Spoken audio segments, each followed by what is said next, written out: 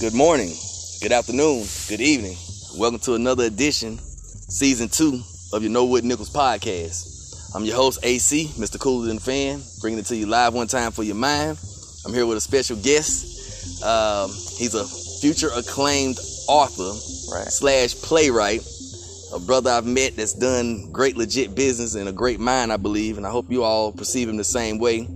Without further ado, I'm going to introduce you all to Benshi Noble.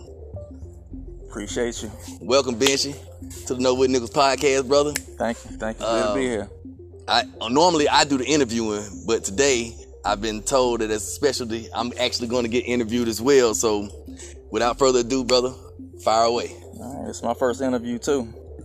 So we just see where this goes. Tell me about Know What Nichols. All right, Know What Nichols is a word that was spoke to me by my mother when I was incarcerated.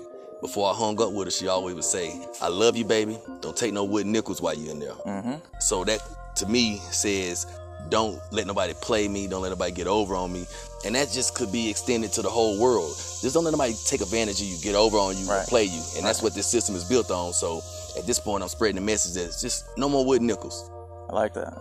It's original. Definitely.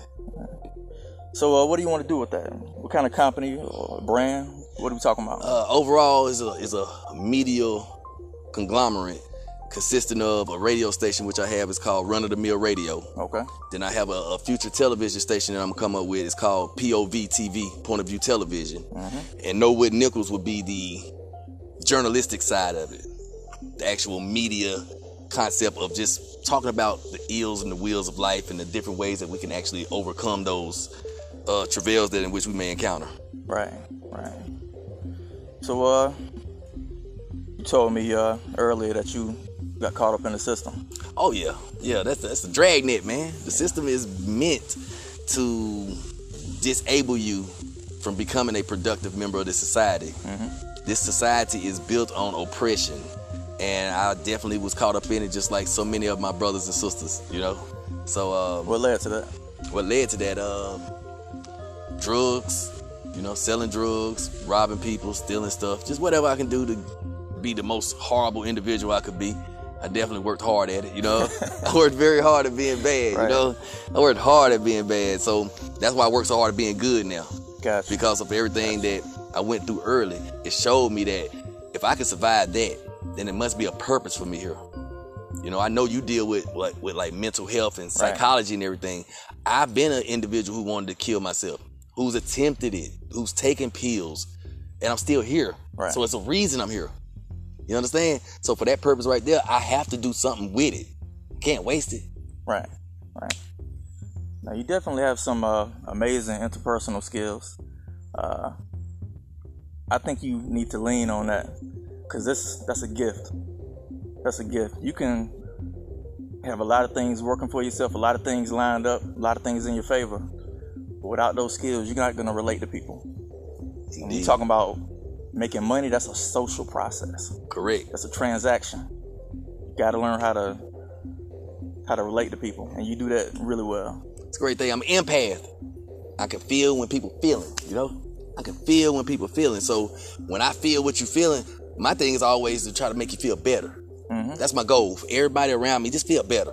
Because I'm going to feel good, because I'm a self-starter. A lot of people aren't self-starters. Some people need that kick in the ass to get motivated. I don't need that. I know how to kick myself in the ass and get motivated and just jump onto it, whatever the task is. Procrastination is a part of the nation. But at the same time, you can always, once you start a project, at least it's started. Right. That's the hardest part. Yeah, the main thing is, your project is a beginning and an end. Your project one day will end. The project that is you. Mm-hmm. So what you do between your beginning and your end is up to you. It's facts. What you got for me? Come on, I like this right here. So we get a lot of depictions of prison life, in the media, like TV, movies. What haven't people seen in mainstream media? And I've seen some prison movies and stuff, so I think the one thing they're missing is the dehumanization concept of what goes on when the lights are off, or when you're alone, when that inmate is alone and he hasn't received mail in forever, not realizing how many bridges he's burnt or she's burnt prior to entering that situation they're in. And you can't, even though you might have changed yourself because you're in that situation, the people on the outside still hurting from whatever your actions were. Right.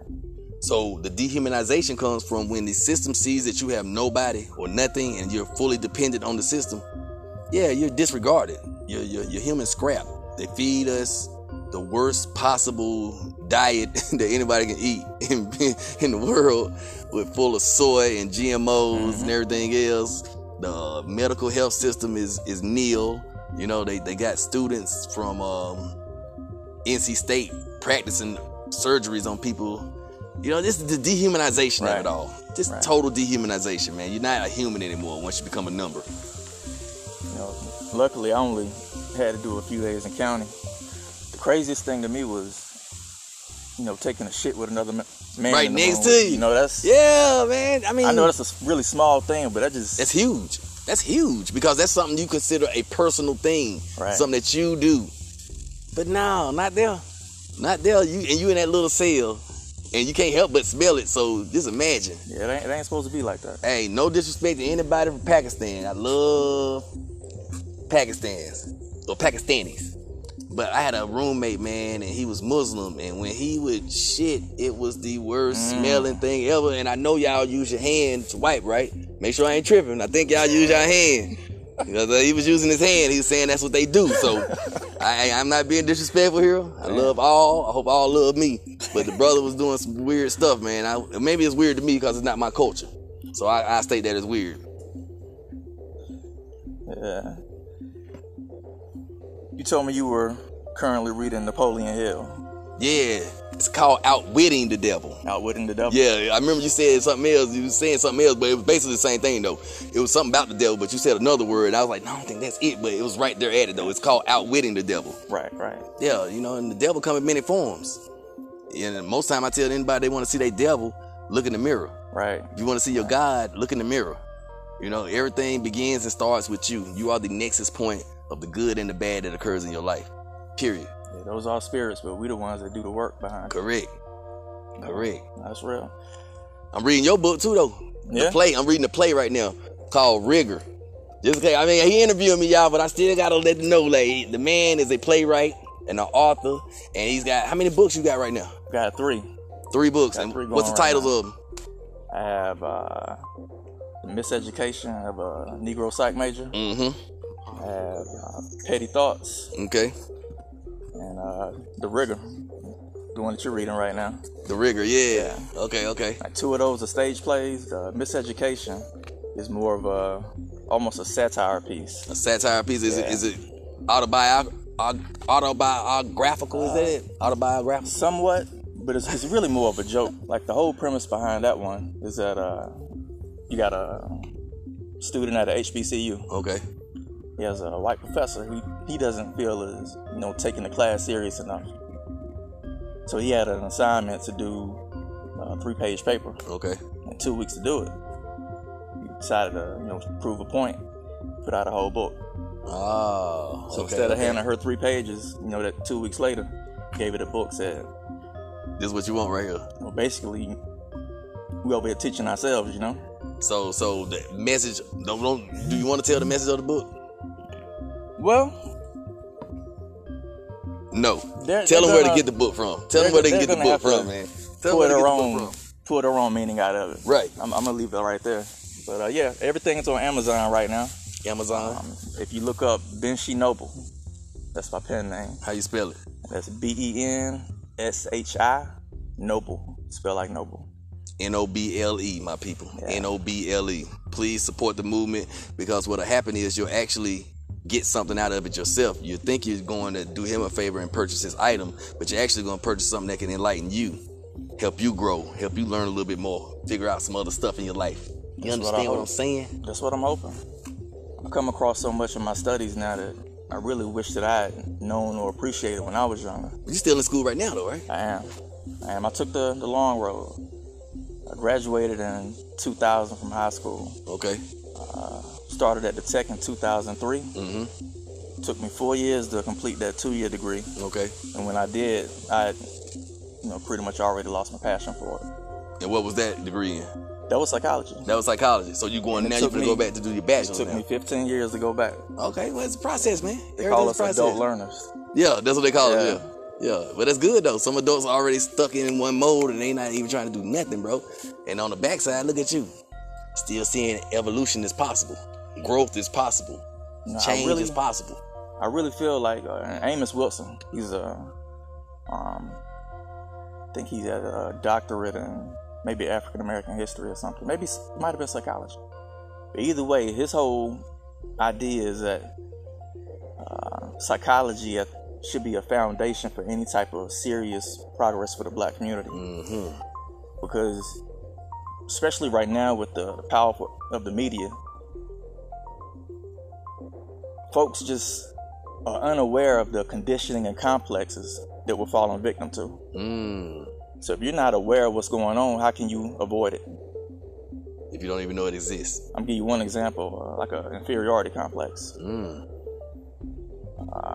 I'm got nothing against interracial dating, but you'll oftentimes see, black guys who can do better than the white women that we see them with. Right.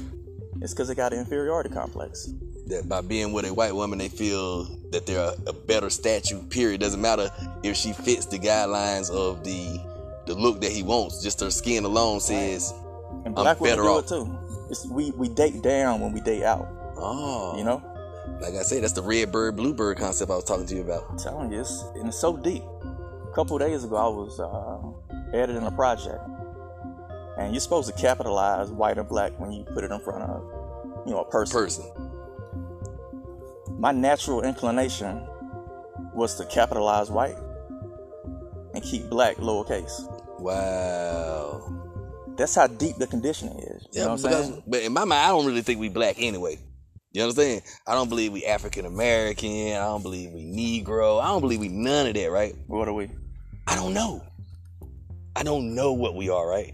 I don't want to classify us as humans or anything that they don't gave us as a descriptive point to who you are has to be whitewashed. And it's okay to say you don't know.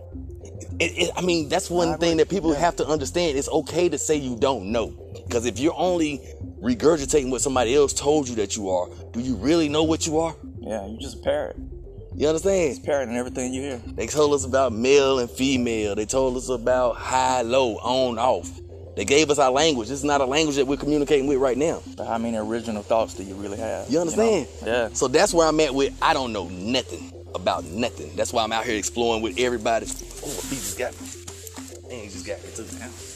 Yep, just got me. I got stung by a bee. We out here at High Rock Lake. It's dope though. I ain't mad at it. I gotta deal with it. It got me though. It got me, y'all. What I do? But anyway. But when you think about the whole color-coded system, it's really a childish thing. And they have us at the bottom of every scale. You got black, you're gonna lighten up a little bit, so you go brown. Mm-hmm. Then you got red. Mm-hmm. And then you got yellow with the Asians, right? Which is supposed to be the model minority, is what they call them. The model minority. And then you got the white people at top. You know what I'm saying? It's a childish system, but that's a totem pole that we've been working with for a long time. Facts. These are just made up things.